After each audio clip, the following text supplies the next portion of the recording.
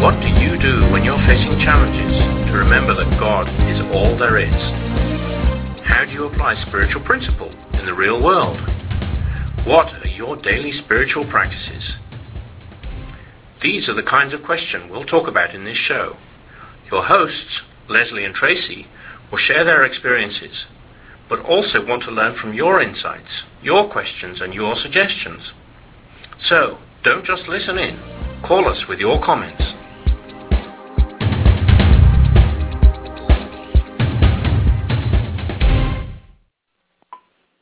Hey everybody, welcome to Say Yes to Spirit. So glad you joined us today. I hope you are ready to say yes to Spirit and see what changes and improvements happen in your life. My name is Tracy. That's funny. My name is Presley. and her name is Lacey, right? My name is Tracy, and...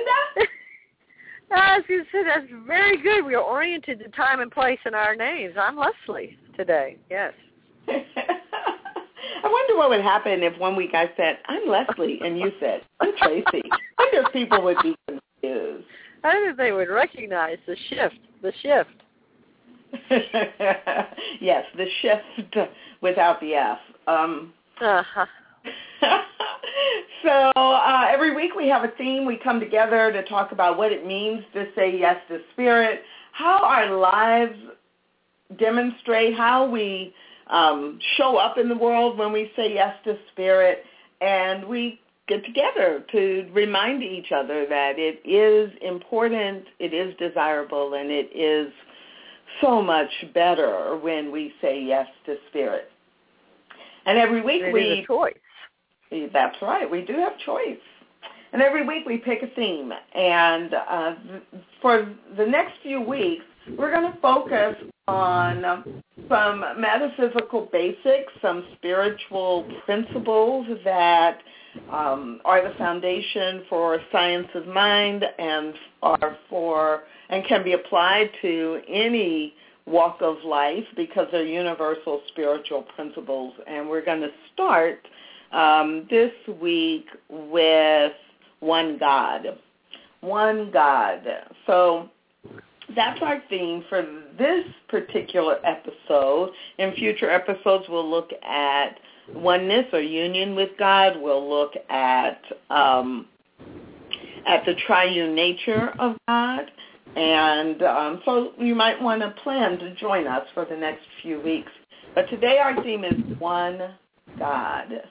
And before we get into our theme for the week, we always take a few minutes to connect the dots and to think about and talk about how today's theme relates to our most recent theme, which was the year in review. Year in review. You know, it's interesting thinking about the last show and the guest that called in and talked about how their spiritual program had matured or shifted or changes had happened in their spiritual program that they saw the benefit of in their physical life. And I think when we start New Year's, many times our intentions or our resolutions sometimes have to do with being more spiritual or go to church or be a better person or have, a more, what would God do kind of attitude.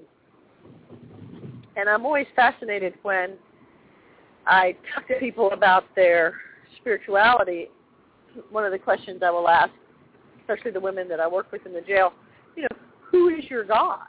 What are the characteristics of your God? And every now and again we'll take time during our class and we'll just have the women throw out concepts of who their God, what are the characteristics. And it's interesting to watch people have difficulty giving God characteristics. Right. And I'm sure we'll talk more about that. But I do think it's a connecting in the dots of looking at how, we set these intentions and these New Year's resolutions, but sometimes we're going with an old concept of religion or an old concept of God or doing the same thing we've always done, and we don't stop and try to make it personal or stop and try to make it in the here and now, moving forward and kind of shifting so that we don't have the same year in review next year that we had this year. Is that the idea, to have a different year in review every year? I keep having the same year in review. Is that a good thing or a bad thing? Only if the same year in review is that my life has been the best life it's ever been. It's so much better. It's the best year I've ever had. The next year, it could be the same thing, that you have not the same life, but the best life you've ever had. So maybe, yes, keeping that fresh and, actually allowing myself to think about God and not to just conceptualize God in somebody else's conception, my own personal conception. That's it. That's all I got. Well, that's our Connect the Dots for this week. So we're going to take a quick break, and I hope you'll stay with us, and we'll be back in a minute talking about one God, the spiritual principle of God, one God, and hang with us. We'll be right back.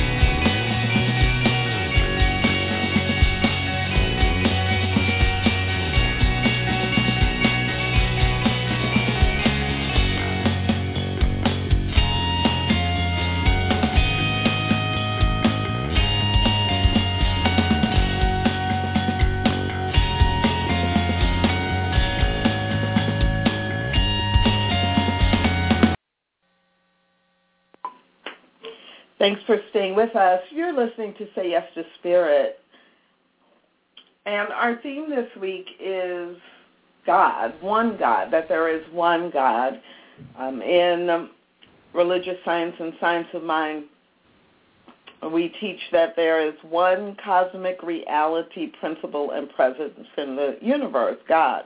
And all creation originates in this one source. God is all there is. There is one cosmic reality, principle, and presence in the universe, God. All creation originates in this one source. God is, and God is all there is. And for today, that's our focus. What does that mean? How do we behave when we believe that? What are things in the world that could make us question that?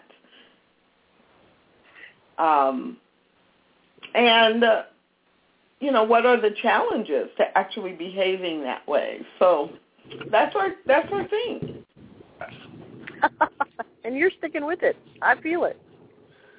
Yeah, and I'm not really sure where it goes, because there's a part of me that says, yes, I know that, I believe that. There's only one God. What else is there to say about that? That doesn't take up an hour, though, does it? No. So, but, it's interesting, because whatever we believe, any one of us, it's like when we really believe it, it's like it to the point of why. What is there to talk about? I mean, for example, if you close your eyes and you go to Europe for a month, and you're traveling, and halfway through the trip, someone asks you what color is your car back in the States.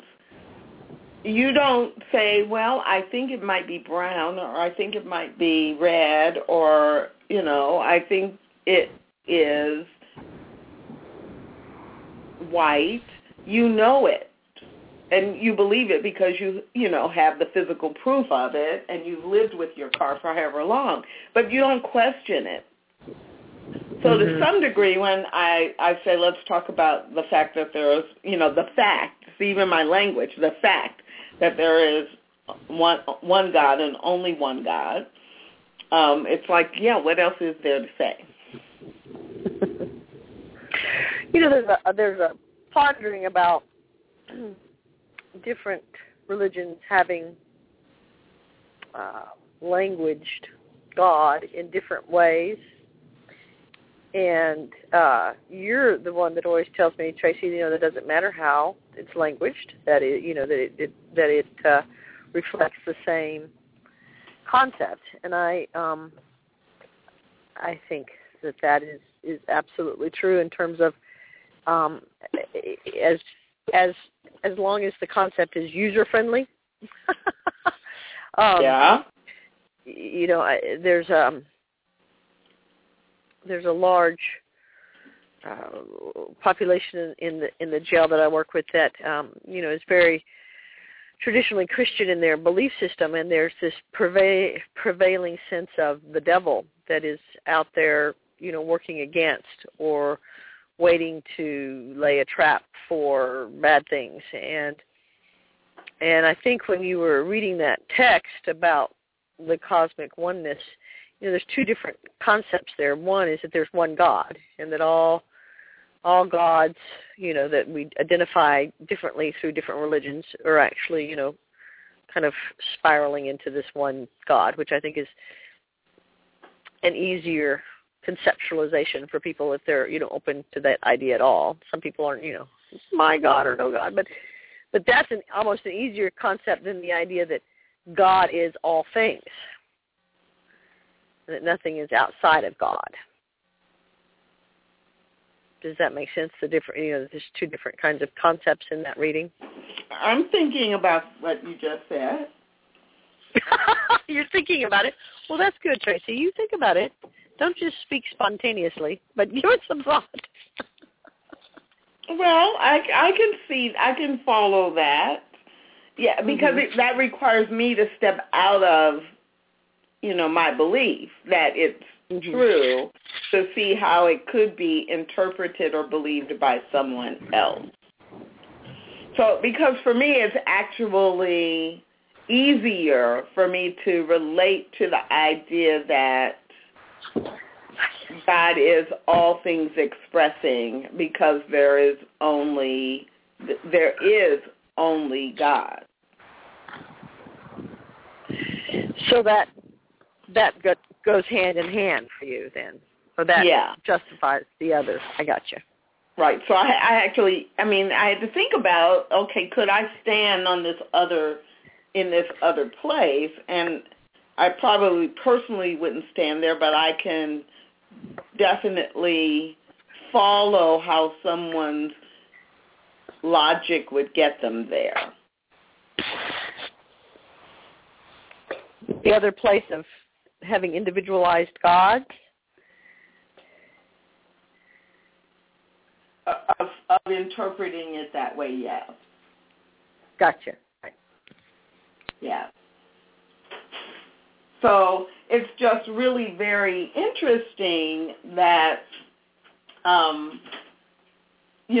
where I think most people, or where I've come across people who have more of a challenge or a lack of understanding or alignment, is around the idea that if there is only one God, if there is only one God, then what do you have to say about Buddha, Allah, Krishna, that it appears on the surface that different faiths or different groups are honoring, celebrating, following, whatever verb you want to use, a different God. I'm Christian. I don't believe in Allah. Or I'm Christian. Those people who say Buddha is their guide, like that's blasphemy because there's God, not Buddha. Or even if you look at the Greek and Roman gods, that they're gods, right, of what we refer to as mythology now, but the Greek and Roman gods that they had a god for love and a god for health and a god for this and a god for that.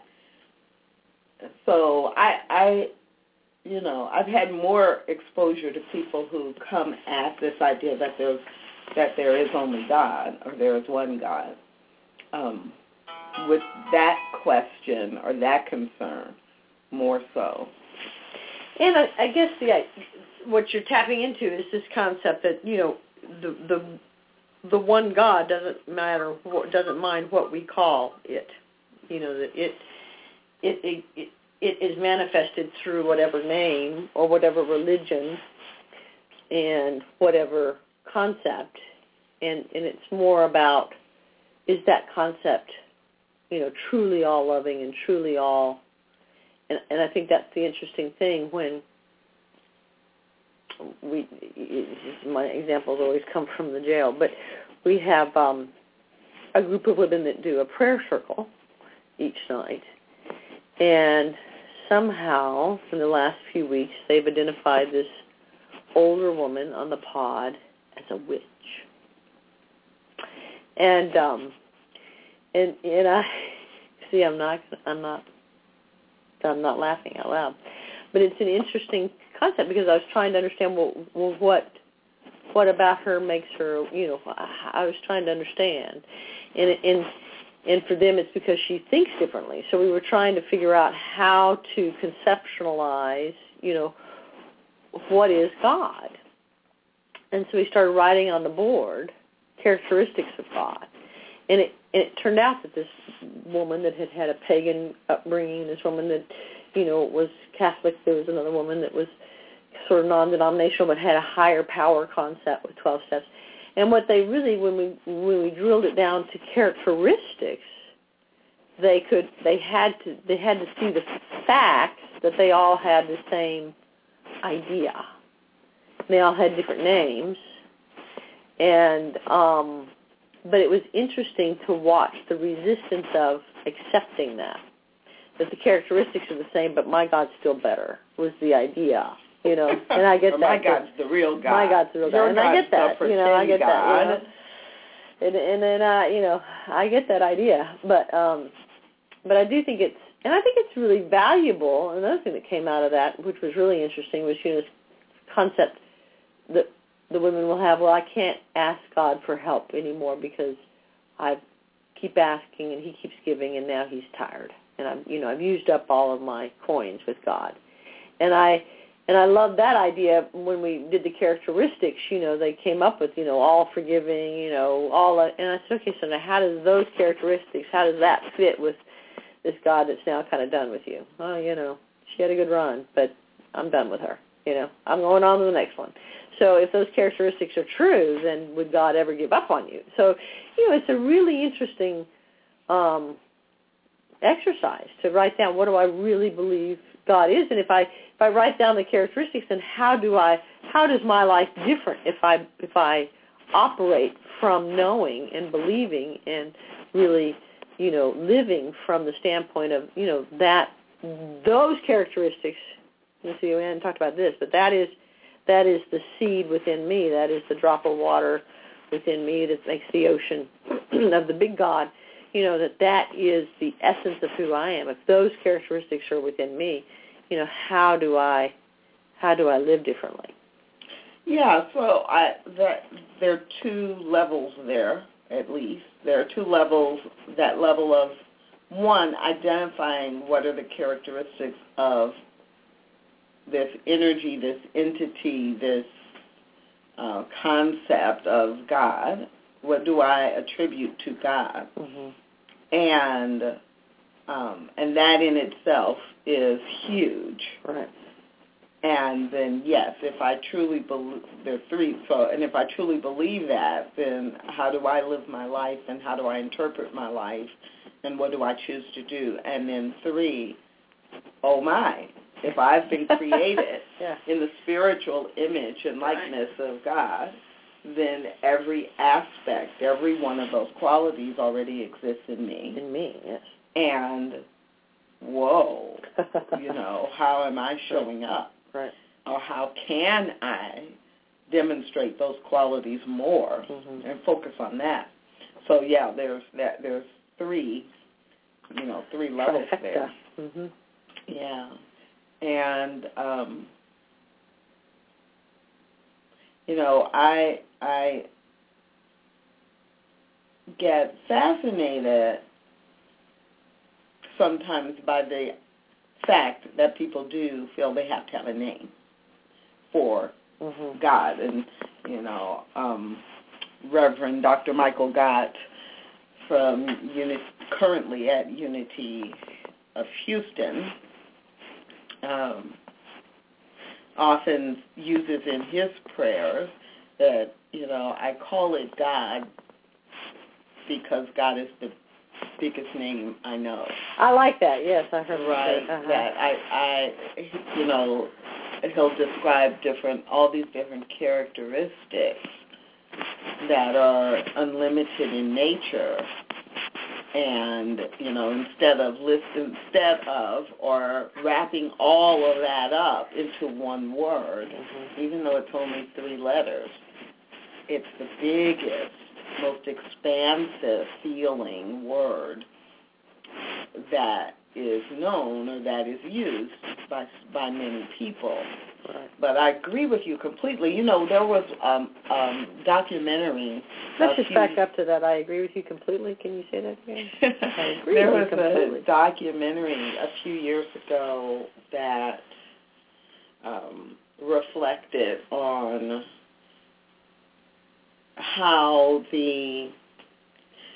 you could use different words, and scientists use different, words, and different people from different religions use different words. But what you did with the women in the jail, when you boil down to, well, how do you define that entity or that energy or that person, even for people who think of God as a kind of an elevated man, how do you define that the lists, were basically the same. So I think that's an interesting place for us to land, or to land for a few minutes at least. In Science of Mind, Ernest Holmes wrote in the We Believe statement, we believe in God, the living spirit almighty, one indestructible, absolute, and self-existent cause. This one manifests itself in and through all creation, but is not absorbed by its creation. And it's always interesting to me that we believe in God, the living spirit almighty. And so the idea that it is living, it is a formless concept, idea, or energy that's indestructible, it's absolute, it's all, it exists. Whether I exist individually or not, whether you exist individually or not, whether, the cat or the dog or the tree or the plant, that God is all energy, and at the same time, the way it manifests itself is through every form of creation. It's just, for me, it's like, that's why I think I can't separate the allness from the individual expression, although we're going to probably talk about that in a future. Going to try. Future show, yeah. you know, saying that concept of naming it, when I started going to 12-step programs, they talk about the higher power. And for whatever reason, the concept, I grew up as a Methodist, and, you know, Methodists don't have much of a devil kind of concept, or, you know, you're going to go to hell kind of concept. But even the small remnants of that, or a judging God, the small remnants of that I felt was really blocking this concept of this higher power that in 12-step philosophy, you know, is just, you know, is that kind of third kingdom that we talk about, the four kingdoms, where it's this thing, you know, this higher power that you just fall into and let go with and let take over. And from the outside in is the concept, I think, mostly in 12-step programs versus the inside out. But when I was beginning to really try to fall into, I couldn't use the word God because I had such an association with the remnants of a judging, or, you know, the eye of the needle of the eye. What is it? The hay of the knee stack, or the camel stack, or what is it? It's a very small, don't mess up kind of God. What is that? Something. Well, you just mixed about 4 different possible bad things could happen to you if you don't. Yeah, that kind of God. So I couldn't do that. I couldn't have that and fall back into it. Right? I couldn't totally feel safe and trust. So I renamed God. For years I called God Euphoria, and that really worked for me because I had this concept of euphoria as this, you know, perfect essence, high joy. And about 10 people know what euphoria is and have ever used it in a sentence. But that's okay. It worked for you. It worked for me, and I would probably have been called a witch. You know, it really, really worked for me, and for years I used that. And what it allowed me to do was individualize my God. And, you know, I don't know what that is about, but I do think that's a significant part of the process, you know, to coming back to this one God, but somehow to drill it down to really personalize my relationship with God and really make it, you know, all about me, which I like to do, just in general. But to kind of create this personal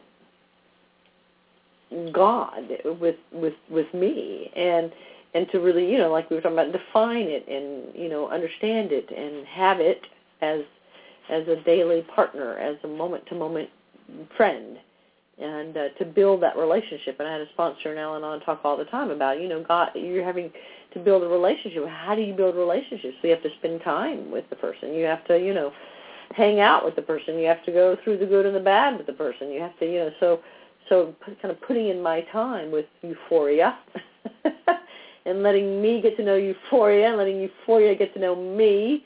Yeah, it was kind of a strange sort of journey there for a while, but then it, you know, manifested or matured into, you know, back into this mystical kind of thing. Well, I'm just not going to comment more about and allowing euphoria to get to know you. You getting to know euphoria and euphoria getting to know you, like euphoria created you and knows you better than you know yourself. But I had to give euphoria permission to get to know me as control. Yeah. Okay, that's an interesting an interesting angle. So, of course, if we go to the internet and go to Wikipedia,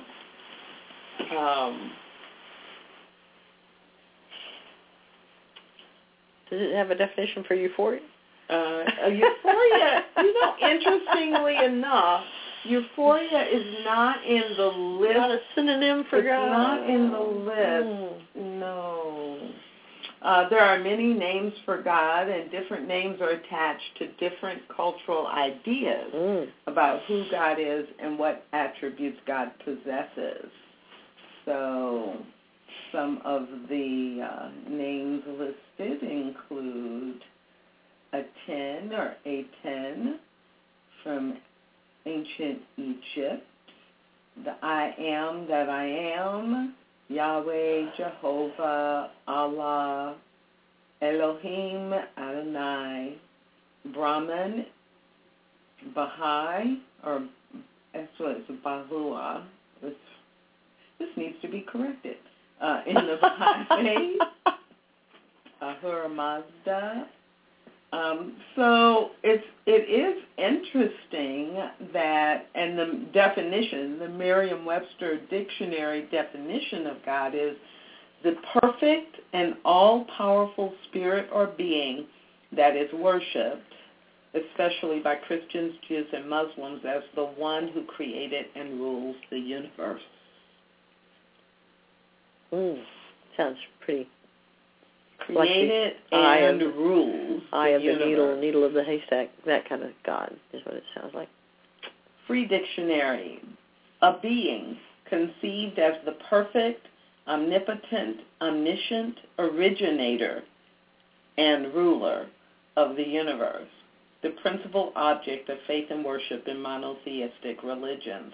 That's really interesting because both of those definitions have rules.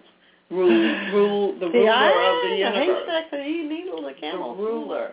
And in our culture, we have this idea of a ruler being like good, bad, right, wrong. Well, mostly bad, Squash right? Mostly bad. Yes. Someone who is a ruler yes. is trying to control you right. and has rules that right. you must follow. Right. And I think of God as having created the world in a way that there are two things. There are rules. Our spiritual principles are rules. It's the law. It's the way that the universe works, regardless of who we are, what we do. But I don't necessarily see them as being punitive, judgmental, or bad. And so, and a part of us in our human form, in our human nature, then we create rules for our society, our culture, our neighborhood, our homeowners association. We believe there must be rules. There must be some boundaries. So it's interesting to think of God as having no boundaries when everything else in our experience definitely has boundaries. We think boundaries are good. Right, and they make us safe in the idea. I don't think that's true, but I think that's what we tell ourselves. If I just allowed myself to just be totally free and happy and joyous, that sounds a little scary. Well, I have to know. And we do. We have more than 7 billion people operating on this planet. And if there were no rules or guidelines, if you look in the city you live in, if there are 3 million people in the city you live in, and there are no rules about... No red lights. Right.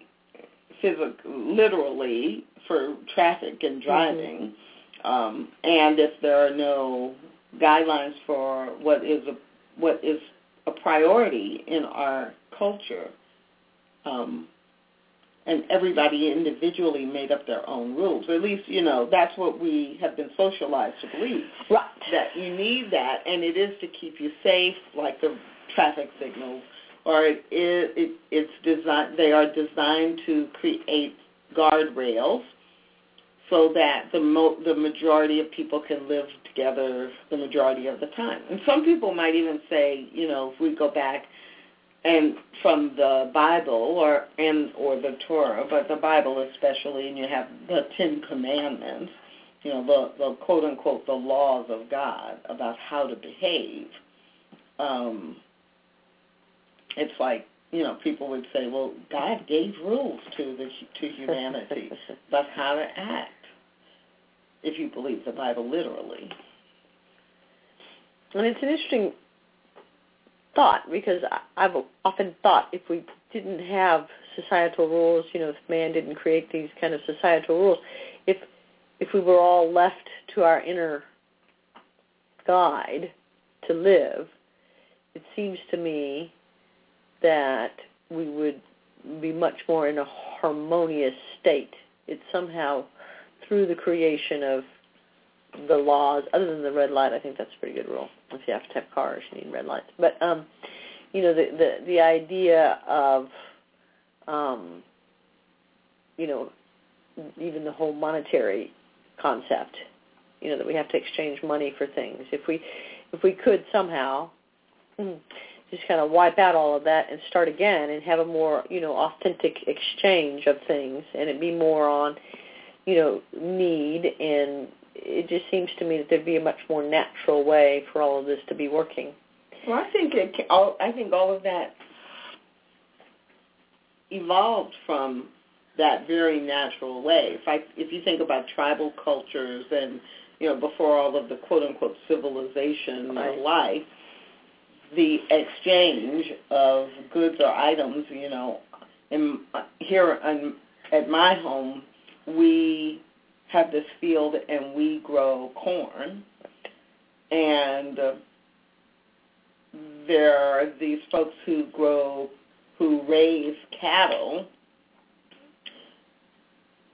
5 miles away, and we come together every so often, like during the harvest season, and they need corn, and I need cattle, I need, the meat, and so I give you so much corn, so you will have corn for your family for the next 6 months, and in exchange you're giving me, a cow to slaughter to have meat for my family for the next 6 months. I mean, I think that concept of exchange, doing what I do well, having what I have, and making sure that you or other members of my family have what they need, I think that exchange system was the foundation. Then it just got all messed up. Yeah. So, But there's a natural kind of inner guide, I think, that gets lost sometimes in the rules, or lost in the execution, the execution, or the way that it's lived or outpictured. It's not. It loses some of the authenticity of it. Yeah, and I can't blame God for that. Oh, I'm not blaming God, but I'm just suggesting the human experience. Yeah, the human experience took over in some ways.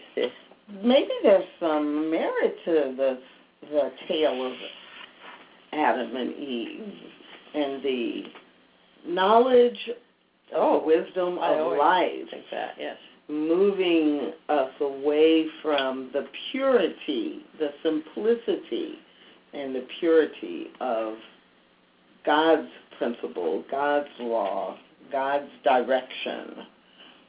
Because if we believe that God's principle, God's law, and God's direction is good and is love, is beauty, is joy, is peace, all of those attributes and qualities, and that there is no opposite to that within God, then, where does that other stuff come from?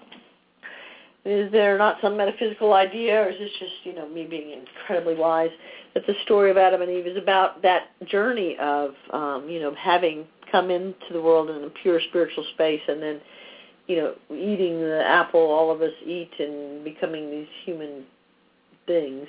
Did you hear that disdain? Disdain, I said that with. Yes, you did. You had judgment. Human things that break things and bad things happen to us.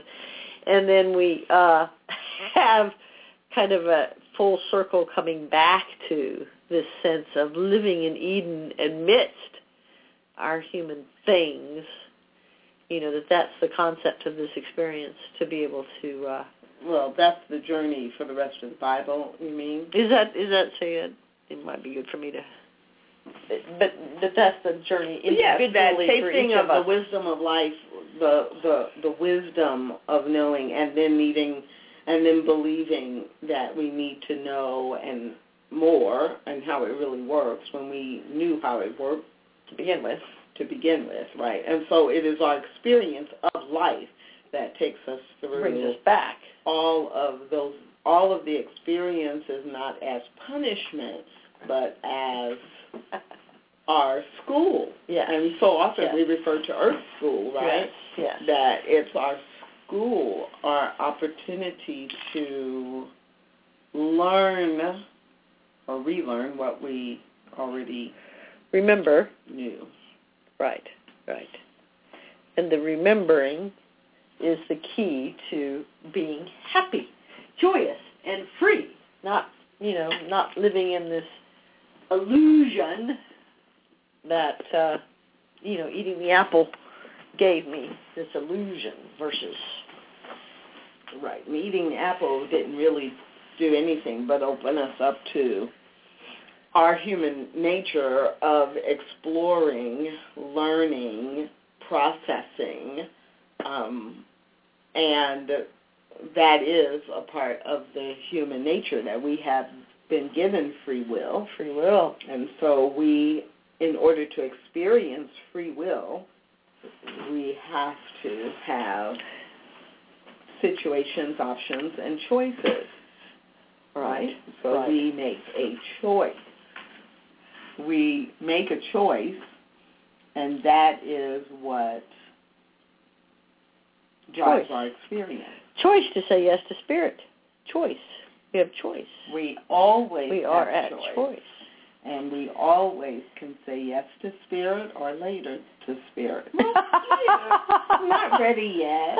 I'm not sure yet. I'm getting there, but not yet. Yes. And, the concept of one God and the concept of, individualizing my God and my journey, and I wonder what that was about, that I had such a need to kind of personalize it to then make it big again. It's like it was this big thing, and then I had to bring it down to me, and then I had to let it go back out. And I don't know what that journey was about, but it's made my concept or my connection, my spiritual essence is just so much a part of my thinking. Even in my dark moments, I'm aware that I'm not aware, and I can be particularly difficult on myself in terms of, how can I be experiencing all of this? How can I be thinking this? How can I be feeling this if I'm really this other is true that I believe? And so, it is sort of a double-edged sword in a way to have this amazing concept of God, because then I'm forced, that's a good word, isn't it? Forced. to understand that when I'm living outside of my own belief system, that's hell on earth. That's hell. That definitely is hell. And you can choose it. What is behind door number 1 and what is behind door number 2? You can choose heaven on earth, or you can choose hell in the now. What is yours? And that's, not to downplay that we do face challenges in our lives as are part of our human experience. But we always have a choice about how we frame it, how we perceive it, and how we respond to it. Right. And sometimes we choose to respond to it by being angry, depressed, resentful. Yes. And then how long do we maintain and grow that choice? I mean, And I wonder if different religions, in different concepts of God, have the same kind of opportunities. I would imagine that they do. I don't know enough about all the different religions, but I would imagine that they would have the same kind of concept of letting go and letting God, or, having this, in its purest form, this sense of this almighty presence that is, sort of on my side. Yeah, that is on my side. The daddy God that Tracy doesn't like me to say, the daddy God that cares about me. Well, it depends on if you grew up with a daddy in your life that you felt cared about me, that you felt was loving and protective and all of that. I mean, a lot of people don't have that image of daddy, but I think you made, and I think I forgot what I was going to say, and it was really good. Was it really good? Something about different religions having this concept of an almighty presence. Oh, yes, and giving way to that almighty presence, or you went at it from a parental standpoint.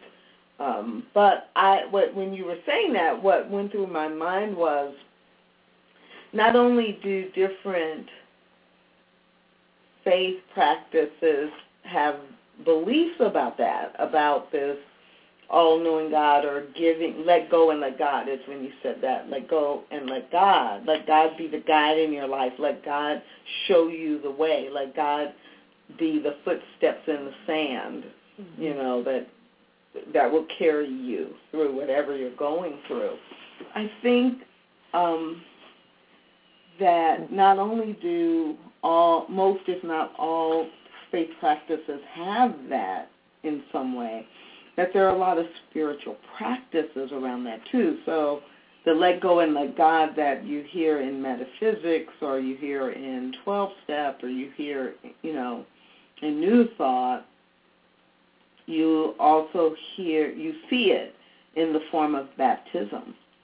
In Christian practices, Christian belief systems that have either physical baptism, like in the water baptism, because it's you release, the pastor is holding you and dunking you backwards into the water. You are relinquishing control to be committed to being guided by God, by Spirit, by God. And so when you go down in the water, you don't have any control, right? And when you come up, you are renewed in God being the light that you follow. In the Catholic Church, where baptism is not underwater baptism, or that blessing, and the water, the drop of anointed water, or other practices where it's anointment with a drop of oil on the forehead, it's that releasing human power and control and stepping into being guided by God.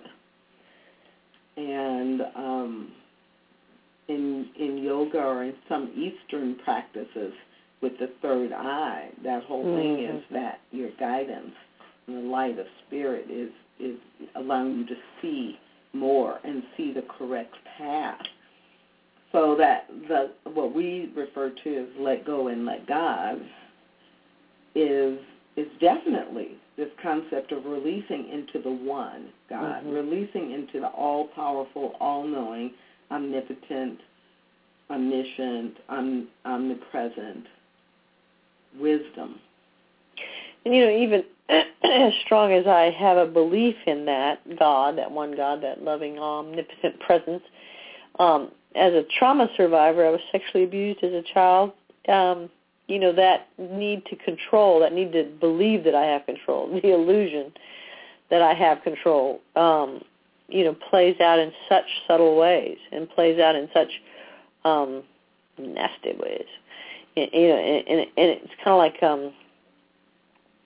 what is it? Some weed that, like, the roots go. Like when you pick the root, you pick the weed, you think you got the weed, but then the root was so deep or something. And then, so that somehow that trauma card in the human experience, I have such a deep-seated need to sense that I have control. The concept of really authentically, not just superficially or mentally, but really emotionally and experientially letting go is terrifying, even to this fabulous, omnipotent one God that has all my best interest at heart. I can't really fall backwards, I can't really trust. That just has never worked out real well for me.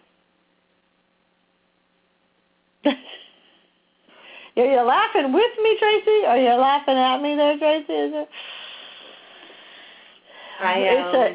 It's a common theme there for anyone that's had trauma.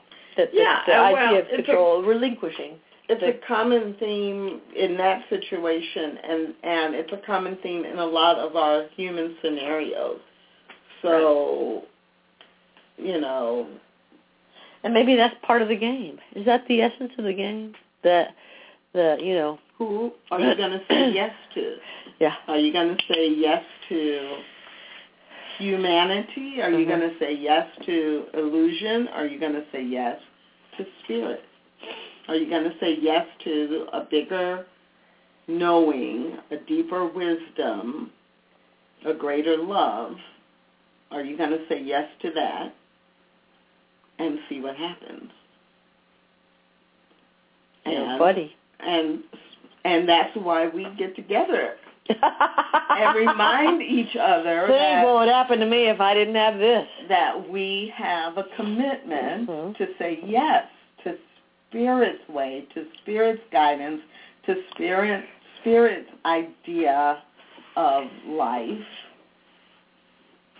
Because if we don't remind ourselves of that, it is way too easy to just get sucked in to the cultural norms, to get sucked into the way we see other people behaving, to react instead of respond. It's kind of like a constant reminder, a remembering, and I think that's the reason we go to church, or we have Bible studies, or we do things during the week. We have the spiritual practices, all of those kinds of things that we do, because it's, it's a constant need to be remembering, to be reminded, and to be, reminded that the water is fine, it's safe. You can dive in. You can dive in. And other people being at different levels of, immersion, giving us the encouragement that, it's okay. And then, we are encouragement to others along the way. So it's kind of it's a fluid thing if we step back from it and get out of the individualized pain of it all. The individualized hell of it all. There you go. Yeah.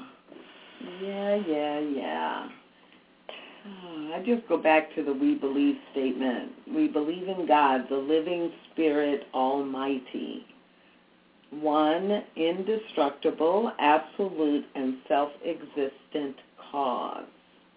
This one manifests itself in and through all creation, but is not absorbed by its creation. So this phrase, it's a self-existent cause.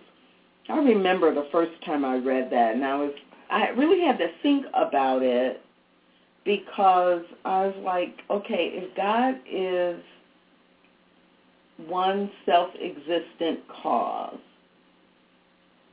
and it exists in itself and it needs nothing else, but it's expressing as each one of us, why would God express as the murderer, as the drug addict, as cancer, as lizards on my window?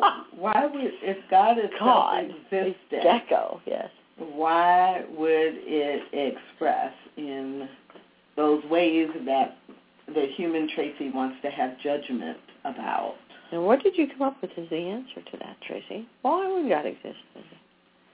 Express as that? Well, because the only way God can experience life is through the form and shape of different living creatures, which is what we'll talk about next week when we talk about, being one with God and being united with God. But it's interesting, right? Because God is formless, shapeless, not limited by time or space. Yet, from a human perspective, we need form, shape. We need a name for this concept of God, that really any name limits it. Right. and it is self-existent. It doesn't need any one of us to be what it is. God doesn't need any one of us to be God. But to express and to play in the world, God needs every one of us. And is that a metaphysical, am I going to say a metaphysical truth here? You tell me if I'm not. Tell me if I'm giving credence to metaphysicism. Is that a word, metaphysicism? It is. If I'm giving it a bad rap, but the nut of the creation, or the nut of the idea of how we all got to be here is, God was just God and just kind of pulsing and got kind of bored and said, there's nothing here but God. So in order to have some fun or play a game or do something different, I'm going to split off into all these little things that can have these experiences and be really screwed up. And that will be fun. Screwed up. What would it be like? I can't be screwed up, so I'm going to have to, split off into these little things that can be screwed up, because I'm just pulsing white light and love. And, there's just only so much to that I can take. I need something different. That is a fascinating interpretation. Is that kind of a concept of the metaphysical creation? No, but it's a fascinating interpretation. I thought it was. It's a it is close to a metaphysical interpretation of the Bible story of creation, not necessarily. So what's the metaphysical idea behind creation? No, a lot of what you said was metaphysical without the judgment part. Yeah. That's just truth, right? I mean, there's no judgment. If you're pulsing only love and light and you want to do something different, you have to the idea that chaos. There are creatures, but see, it's not chaos in God. That's what I'm saying. That's the part, the judgment part's not. You don't think it's chaos? Or think God thinking that's chaos? God says, I can do any and everything, and I'm not limited, and so whatever you can think of to do, whatever you can try, whatever comes to mind, you have free will as a human being. But that's what makes it different than pulsing just light and love. That's what makes it a game, or that's what put it at play, right? Okay, I'll agree with you. I mean, in theory, just because it's not judging. It's not judging. It's just that would be the fact. That's what puts it at play. The whole thing, initiated through. And not because I'm bored, but because I'm creative. Because I have unlimited creativity. I think it was bored. I think it was just. Because you can only do so much of that. And then it's like, okay. Well, no, you could do all of that. All of that. But that never stops. There's no challenge in that if you don't have anything opposite God doesn't need a challenge. God is all things. There's nothing that is a challenge for God. No, but I think God just got bored. I don't think that's possible. Bored is a human I don't think we'd be here. There's some cosmic concept of boredom. Is a human characteristic. But if there's no boredom in God. So what did he just split off into all of us? Never mind. I like my idea. I'm sticking with it. You can. Bored. You can. Something different. Bored. It's like all day. There is no same boredom. Thing. Love and light. Love and light. Oy vey. Let's do something different. Break a bone. Slice it up. So spice it up. I'm glad that this is all the time we have to talk about this subject today. Believe in God, the living Spirit Almighty, one indestructible, absolute, and self-existing cause. This one manifests itself in and through all creation, but is not absorbed by its creation. And next time we'll be back talking about the individualization of spirit in each one of us, and that all people, and in fact all creatures, are individualizations of the one and completely connected to it. Even the geckos. Yeah, but we're going to focus on people so I don't get completely freaked out with geckos or turtles or any of the other irrational phobias I have. So that's it for today's Say Yes to Spirit. And until we come together again, I invite you to join us in saying yes to Spirit.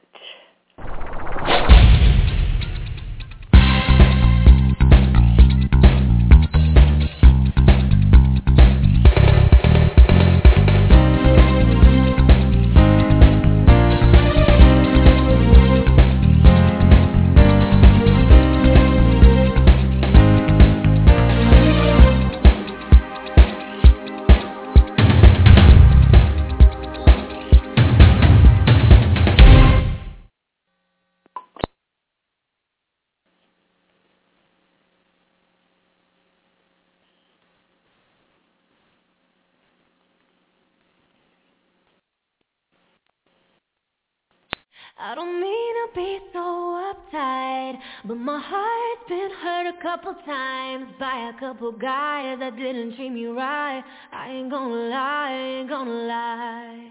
Alexa, play Meant to Be. Okay. If it's meant to be, it'll be. Baby, just let it be. If it's meant to be, it'll be. With Amazon Music, a voice is all you need. Get access to over 50 million songs. Download the Amazon Music app today.